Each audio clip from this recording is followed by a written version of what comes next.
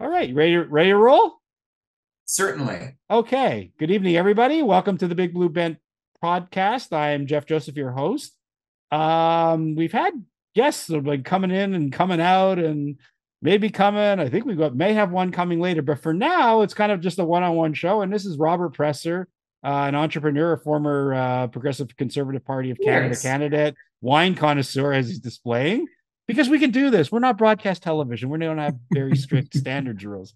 It's the joy of doing the podcast. So it's just Robert and I, and we're going to see how long we want to hold this on. And I think Dr. Roy Epen may be joining us soon, but we'll see how it goes. So Robert, op-ed writer also. So we've had good issue. We haven't done the show in a little under 2 weeks, but it's funny. I think the first thing we can bring up is, and again, I've said it's almost like a broken record, and I bring this up almost every show of late.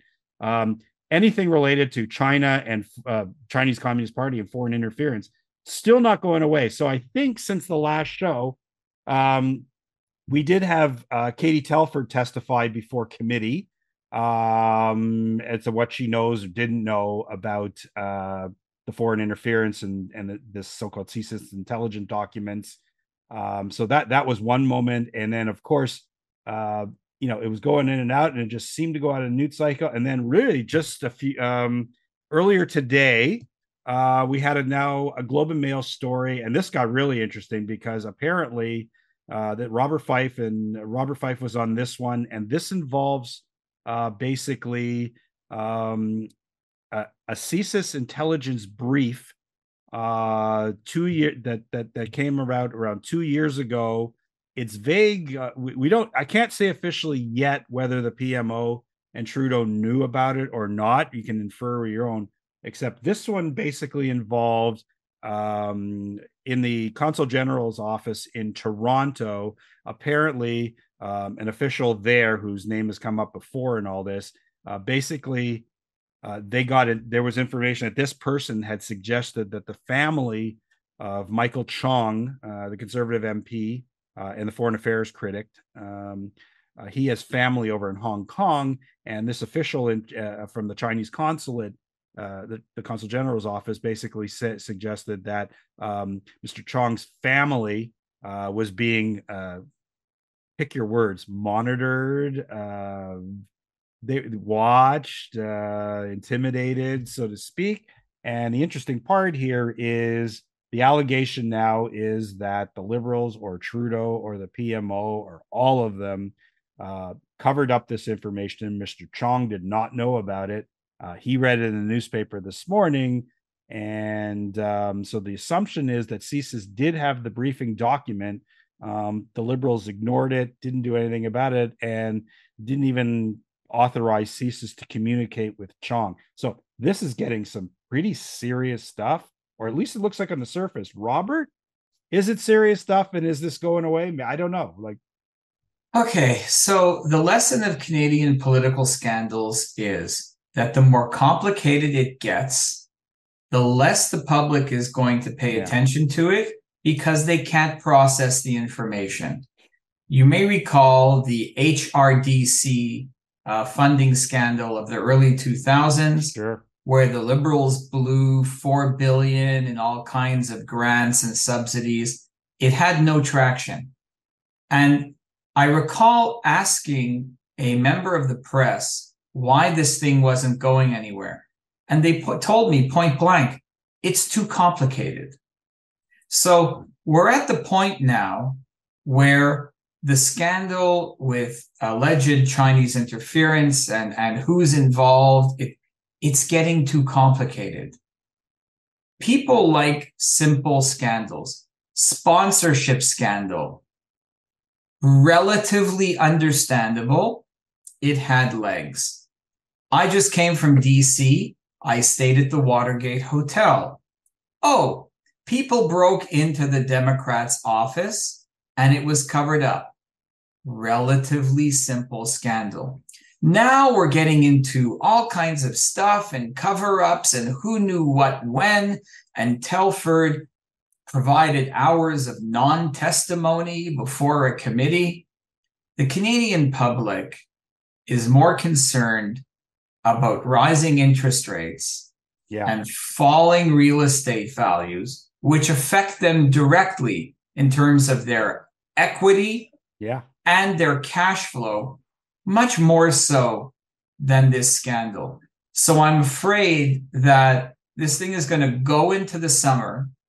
And unless that there's some kind of huge emergence of new information that is packageable in a way that the public will understand it, this will fail to be an election issue whenever that's actually going to happen. Yeah.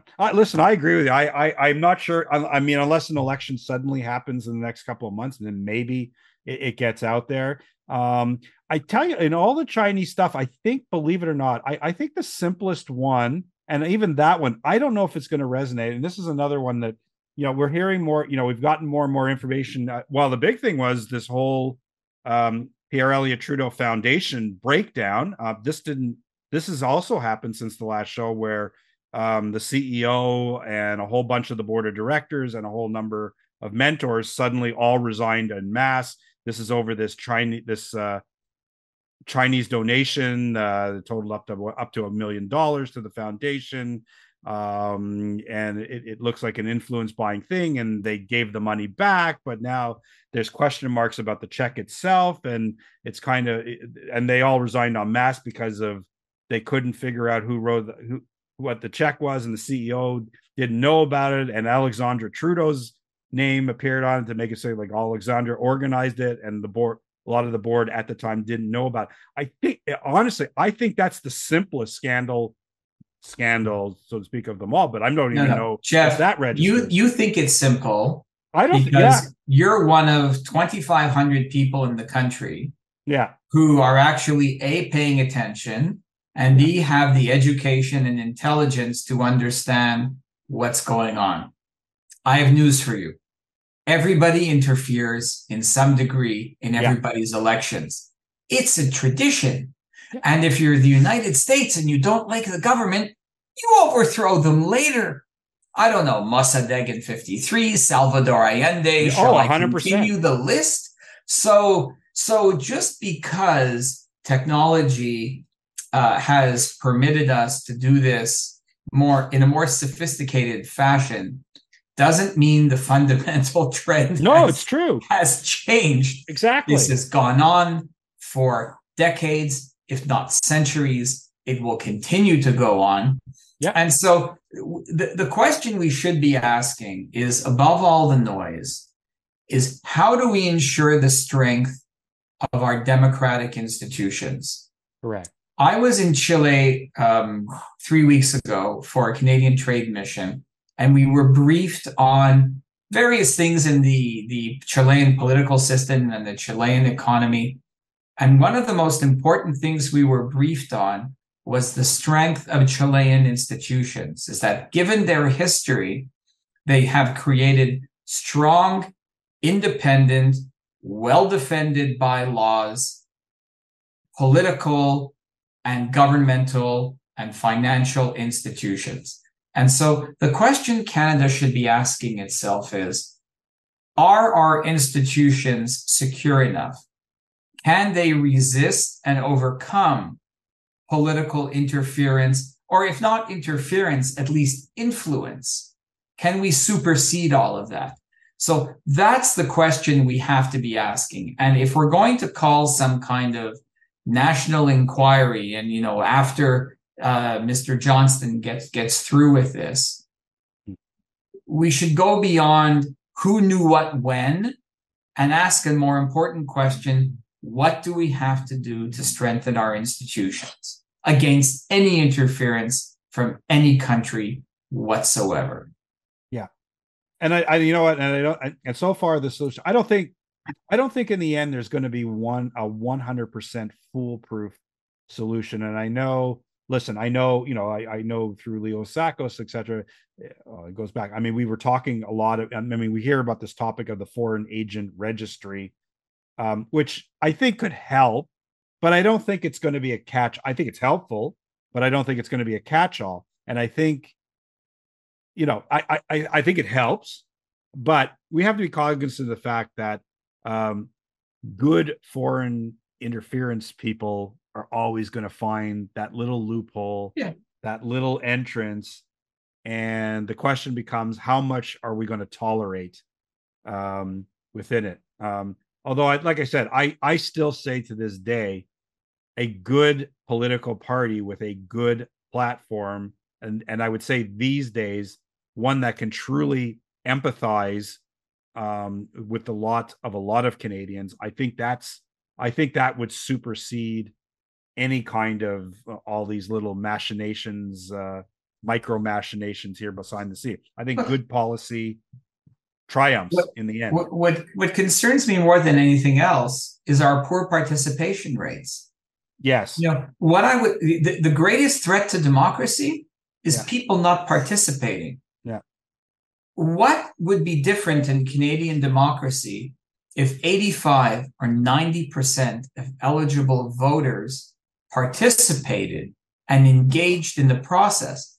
I would say that we'd have a much stronger country because governments would emerge with more significant mandates. How many people voted for me?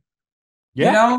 Look, Bill Clinton was elected by 17.5% of the American population. Yeah. Let's not Yeah. forget that. Yeah. So I already asked the question, what can we do to strengthen our institutions? My next question is, how do we get more Canadians to actively participate in the process and not be detached? And that's a riddle because I if you look at it, we haven't had a real 2015 was fairly good, although I think a lot of that was honestly, I mean, a lot of it was, a lot of people just said, Harper's got to go, and they just came out in mass. But other than that, we really haven't had a really good solid election. Saying, you would know better when Not Mulroney since won 1988. when Mulroney won the 2 times. Those were solid victories with solid over 70% turnout, which is pretty darn good. We've also, to a certain extent, diluted the value of elections. We have. Trudeau had no reason to call the last election. No. None. Zero. No. Had he waited another year, ironically, I think he would have won a majority government. But he was punished for calling an election and inventing some superfluous reasons for having done so. Yeah. And, I heard rumors of a June election, a summer election coming up. Oh my God, it'll cost the Liberals government if they call an election this summer, if they have the nerve to do it. Oh, I say the same thing. I mean, whether the Conservatives deserve to be elected or not is a separate issue. It will be a completely negative vote against Trudeau for having wasted our time once again with no pressing issue. Exactly. No, and that's what it is, right? Because if he calls it, I'm telling you, I think honestly, the second he calls it, it would instantly.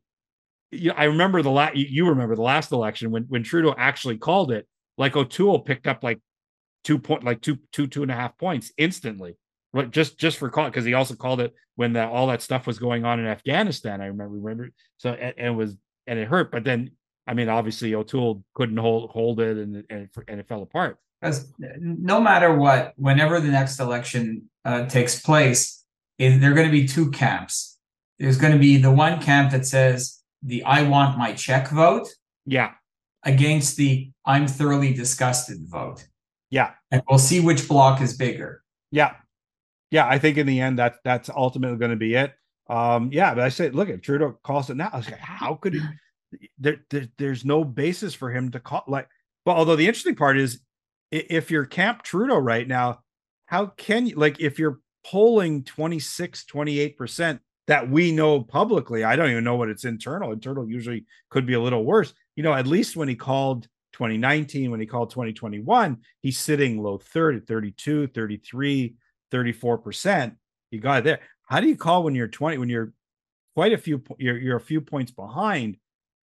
It's almost like you've got to have something buried there that you could bring out that'll give you and I don't know, You honestly, bring don't out know the what it wedge is. issues. You bring out the Yeah, threats of cuts. You bring yeah, out the traditional anti-Tory toolbox, yeah. which unfortunately works in the urban centers. Yes.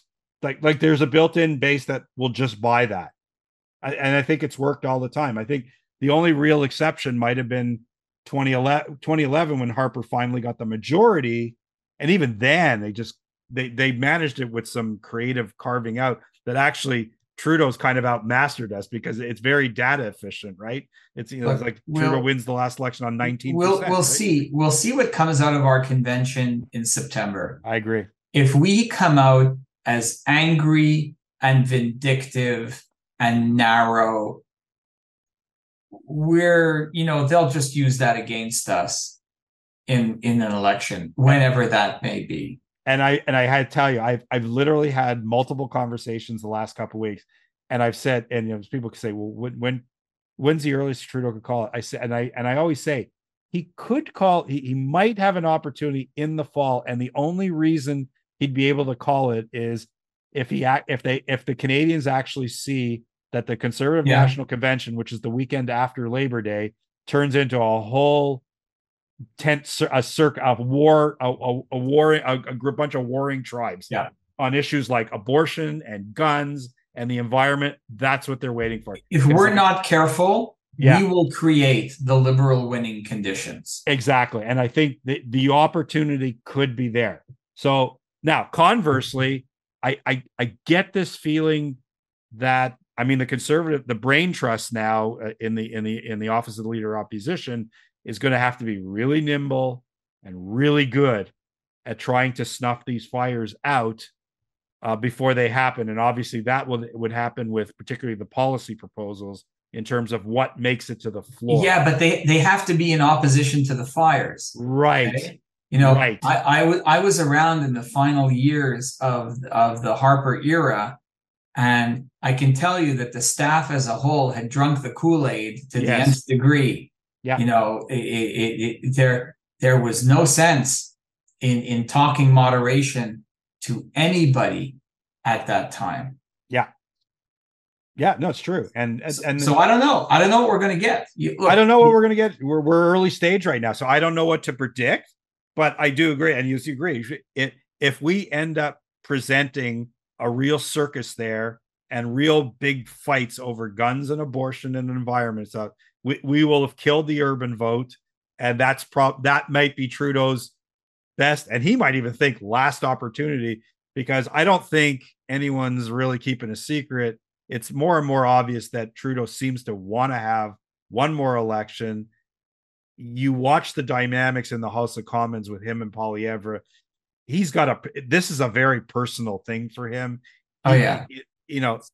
His demeanor and his, we'll call it narcissism or whatever. You know what? Poilievre is the best performer on the front bench since John Crosby. 100%. Perfect name to bring up. It's true. Because you watch, frankly, there was no one better. There was no one who could package an argument with humor and sarcasm better than John Crosby. 100%. And Poilievre is fabulous. I saw the clip of him trying to sing New York. It was great. And by the way, the Americans do not care. Okay? No. I spent an entire week on the US East Coast. Trudeau's visit to New York got zero coverage, not minimal coverage. Zero coverage. Yeah. No one gives a damn when Justin comes south. Unless he's in Washington and he's in front of Biden, nobody covers it. No, I know that. Listen, I go to the United States many times, and some of Trudeau's great admirers here think, oh, he's a rock star when he gets out of here, and maybe he had a little bit coming into 2015. He had, because there was a novelty at the time, right? There was a novel, and that's what I'm saying. But now it's gone. It's gone. They're not interested. No, he's not. I got to tell you a little story though. Yeah, while I was away last week, I had the opportunity to see Trudeau in a one-on-one interviewing the German president who was in Ottawa last Monday, Yeah. and Trudeau did a one-on-one interview with him back and forth at University of Ottawa. He Yeah. was great Yeah. as an interviewer in a small crowd. He did a fabulous job. So should he ever lose the prime minister's office, he has a future on like cross-country checkup Yeah. as the interviewer, That's because true. he did a marvelous job. Really. Yeah. I really enjoyed and I really liked that the German president speaks relatively clean German, so I could follow what was going on without the translation. Great. I mean, it's good. It's true. Yeah, and just so the audience knows, so Trudeau goes to New York, and it was funny because a lot of his diehard followers go, "Oh, he's going to an important international conference," and then Oh, you're it's going like, not. "It wasn't. It was a schmooze fest. It was, and I tell you, it was literally it was chair. It's a group meeting for the second year. It's an organization headed by Chris Martin of the band Coldplay. Its ambassador, well, there's a great picture again. Their ambassador is the actor Hugh Jackman. So I was going like, yeah, he's hanging with Wolverine. People thought, oh, because he had made a financial announcement of giving some money to some cause or something. They said, oh, this is going to be an important conference. It wasn't. It was just a celebrity information gathering about client. I mean, they could have had it on DiCaprio's boat or something for all anyone cared. But is it impacting Trudeau? No. I mean, the only kind of the people who really don't like the only way this affects Trudeau is amongst the people again, and I think you alluded to the start of the show. People are concerned about inflation, interest rates, real estate declining, all this financial stuff, and then it becomes like just like we gin up the the $6,000 a night London suite and all this stuff, and they see Trudeau doing stuff like this, and they're looking like, oh, he's walking away. Oh, he's living the good life on our dime. I suppose you can generate some anger that, but that's not going to be the push button issue come in election time. It's just it's something that builds up the case. I think in the end, really. Which brings us to another thing with Trudeau, because while he was in New York, one thing we did have happen since our last broadcast is we had the biggest labor strike in Canadian history. This is the PSAC union. 150,000 federal workers walked off the jobs. They were looking for big pay. They've been without a contract for 2 years, and then actually suddenly just yesterday, actually early morning, 3 in the morning, 3 in the morning, there was a tentative agreement. They were back at work today.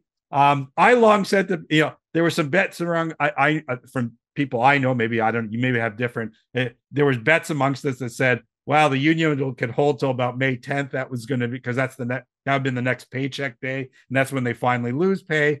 I was telling people, "Hey, wait a minute! The Liberal National Convention is coming up this week. I don't think they want to have big picket lines surrounding their building in Ottawa where they're holding it." So, anyways, they came to an agreement, 4-year deal, 12.6% increase, $2,500 lump payment, it's pensionable earnings, all that crap. Take on the strike. Robert, you did stuff in the federal service. So what was your take on this whole strike? Look, I think the most important thing to come out of that agreement is the fact that there's seniority protection in case there are cuts by a future government. So basically this deal entrenches a lot of the growth in the civil service that has occurred in the Trudeau years. It's going to be very hard to reduce the size of the civil service unless you get expensive voluntary early retirements, which is not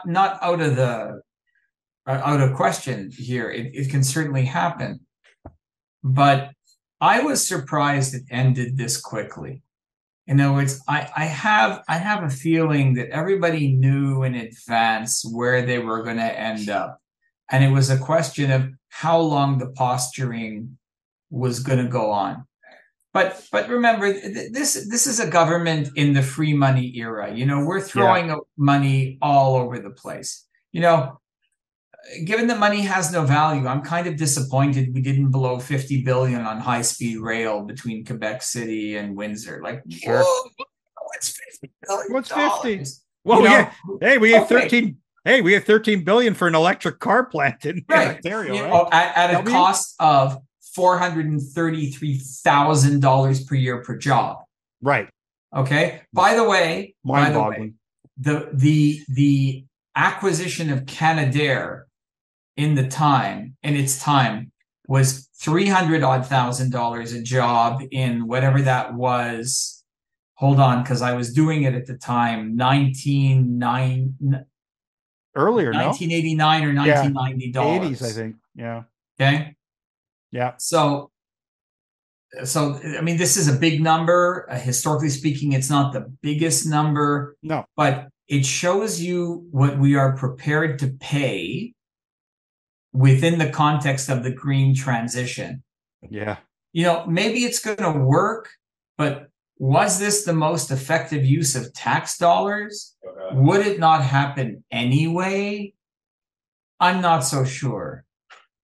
And you know, I think we've sold the whole green transition and carbon reduction thing the wrong way. I think we should say, regardless of its effect on the environment, we have a resource, carbon-based, Yeah. that has a finite future. Correct. Should we be moving away from it? The answer is yes. Of course. Should we be creating hysteria around this movement? No, we should not. And the polls show that we have traumatized my wife working for Leger. You can see a little portrait. Yeah, I know. I'm me. staring at it actually. Yeah, that's Sandy. Her polling has showed that millennials are traumatized by the environmental threat. Who created the trauma? Government created the trauma. I know. We are ruining the mental health of a generation rather than presenting a balanced argument about a transition to a sustainable green economy.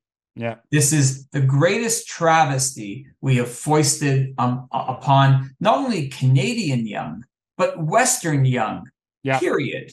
Yeah. No, and then they understand. That's what it's part of the reason our youth. And I mean, I have a high school age son still, and you hear that they're beating over Republicans, and they actually, a lot of them act like, oh, they take up smoking and vaping and all these bad habits and stuff like that. The end is near. The end is near. We might as well have a good time before enjoy the party. That's the way we have 10 years to live before the iceberg sinks us. And that's it. It's an absolute travesty because it's so embedded in their head that we're all going to die. That's what it is. And it's either government presents a not metaphorically speaking, a nuclear solution to magically stop. That's the irony. That's the irony, right? We're finally going to implement fast breeder reactor. Right. Trudeau's all of a sudden embracing it now. I know. 50 years after it first became feasible. Exactly. Right. And I was totally amazed when I was watching this interview with the German president and Trudeau was talking about energy alternatives. And he actually said it quite bluntly that nuclear has a place in Canada's green energy future. Finally. That's what I say. Finally, nuclear.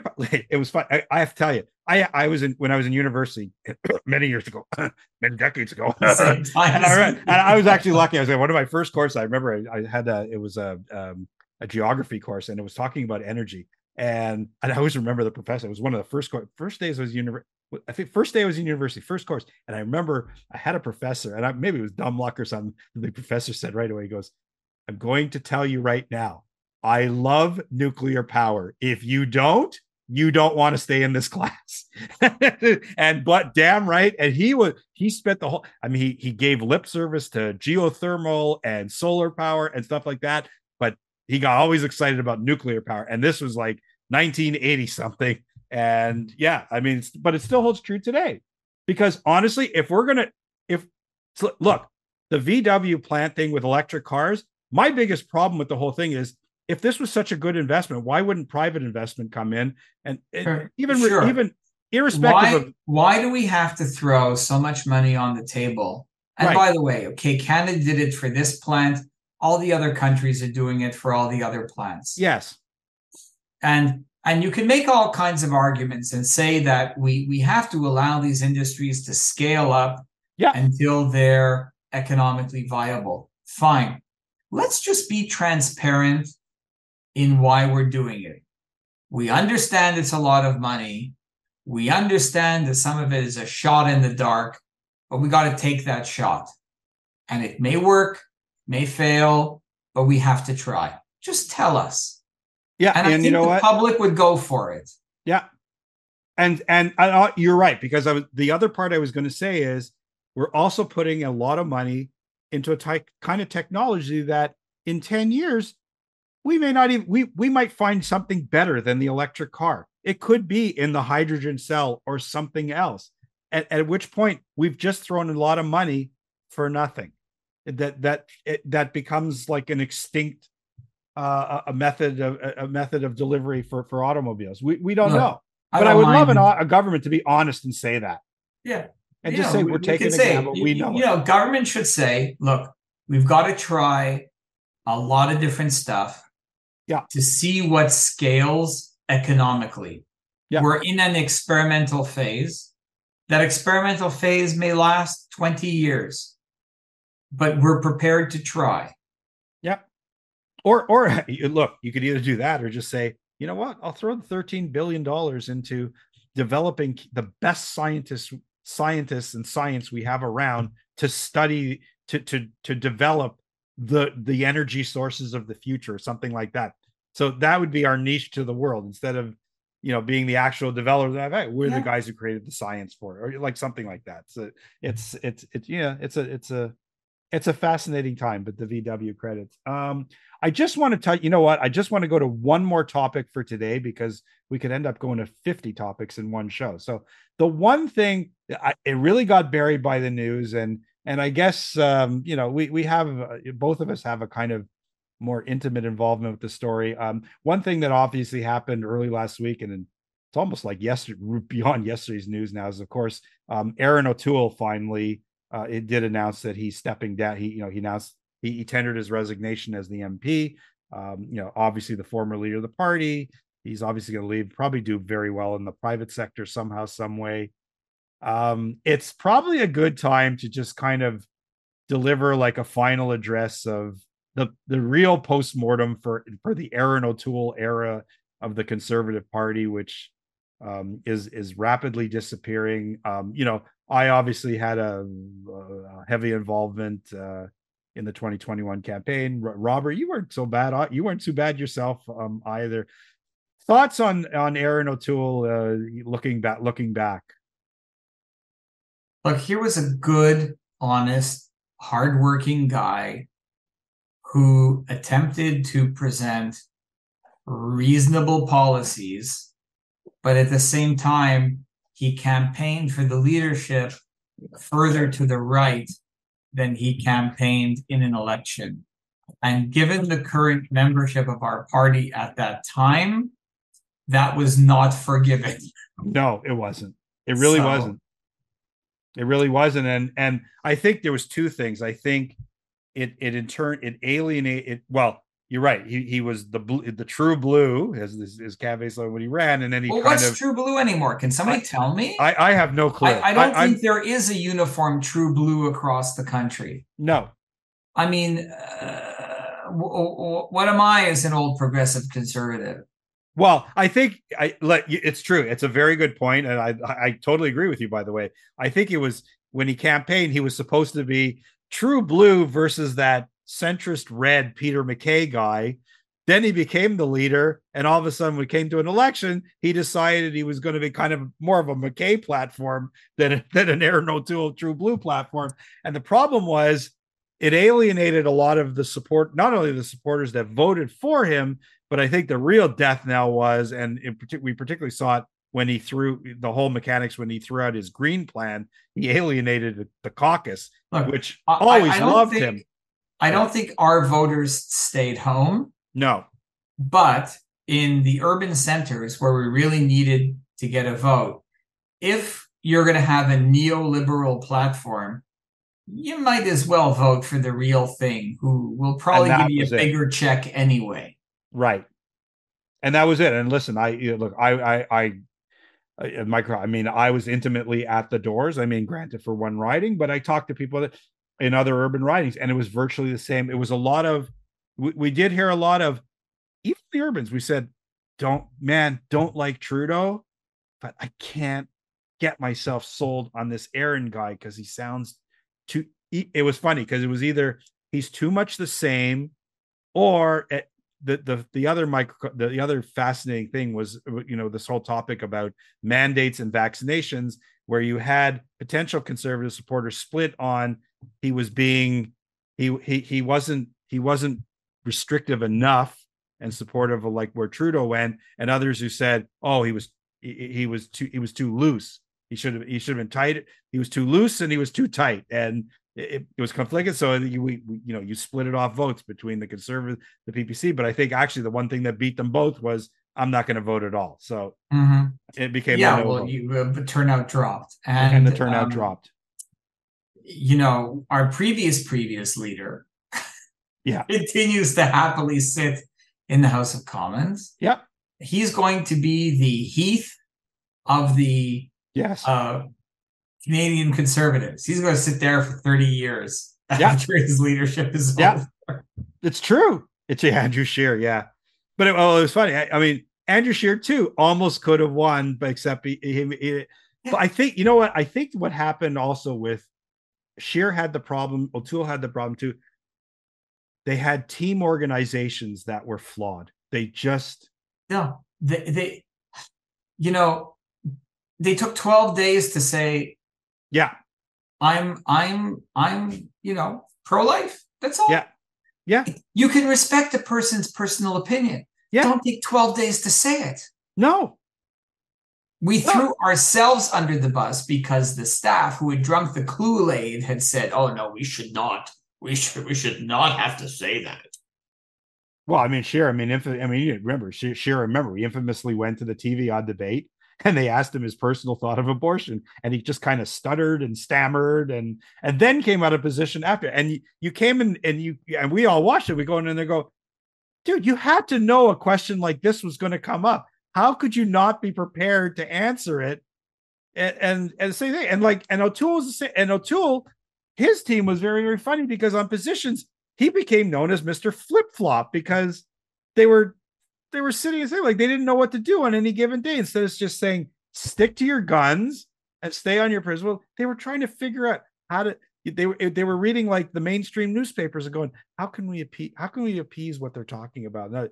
And you're doomed if you're going to do that. And I'm not saying that from a populist way. It's just like you've got to have gravitas, principle, empathy, all that stuff, and stick to the plan. Don't bobble all over the place, like because you have no Yeah, confidence. well, it's always been amazing to me who's advising these people. Yeah, I was in the room advising Clark to prepare for one of the debates in the late 90s. And I didn't believe what was coming out of the other mouths. yeah, I had people who said in that room, "Oh, I would prefer more Bloc MPs elected in Quebec than Liberal MPs." And it was like, um, I mean, are we Canadians, yeah, or are we? Anyway, I came to the conclusion that I was a very small minority in that room who believed in whatever's best for Canada. yeah, You know, yeah, and I think the rotation among the staff who advise the leader, they have to have shorter tenures, yes, because what happens is you drink the Kool-Aid and you only talk amongst yourselves. And I don't know, are you and I reasonable people? Could we constructively advise a leader? I'd like to think that we could, because we have political experience and we live in the real world. that's it. But our opinions are not solicited at a time when it matters the most. Exactly. Yeah, and that's it. And right, I'm just going to wrap it up here.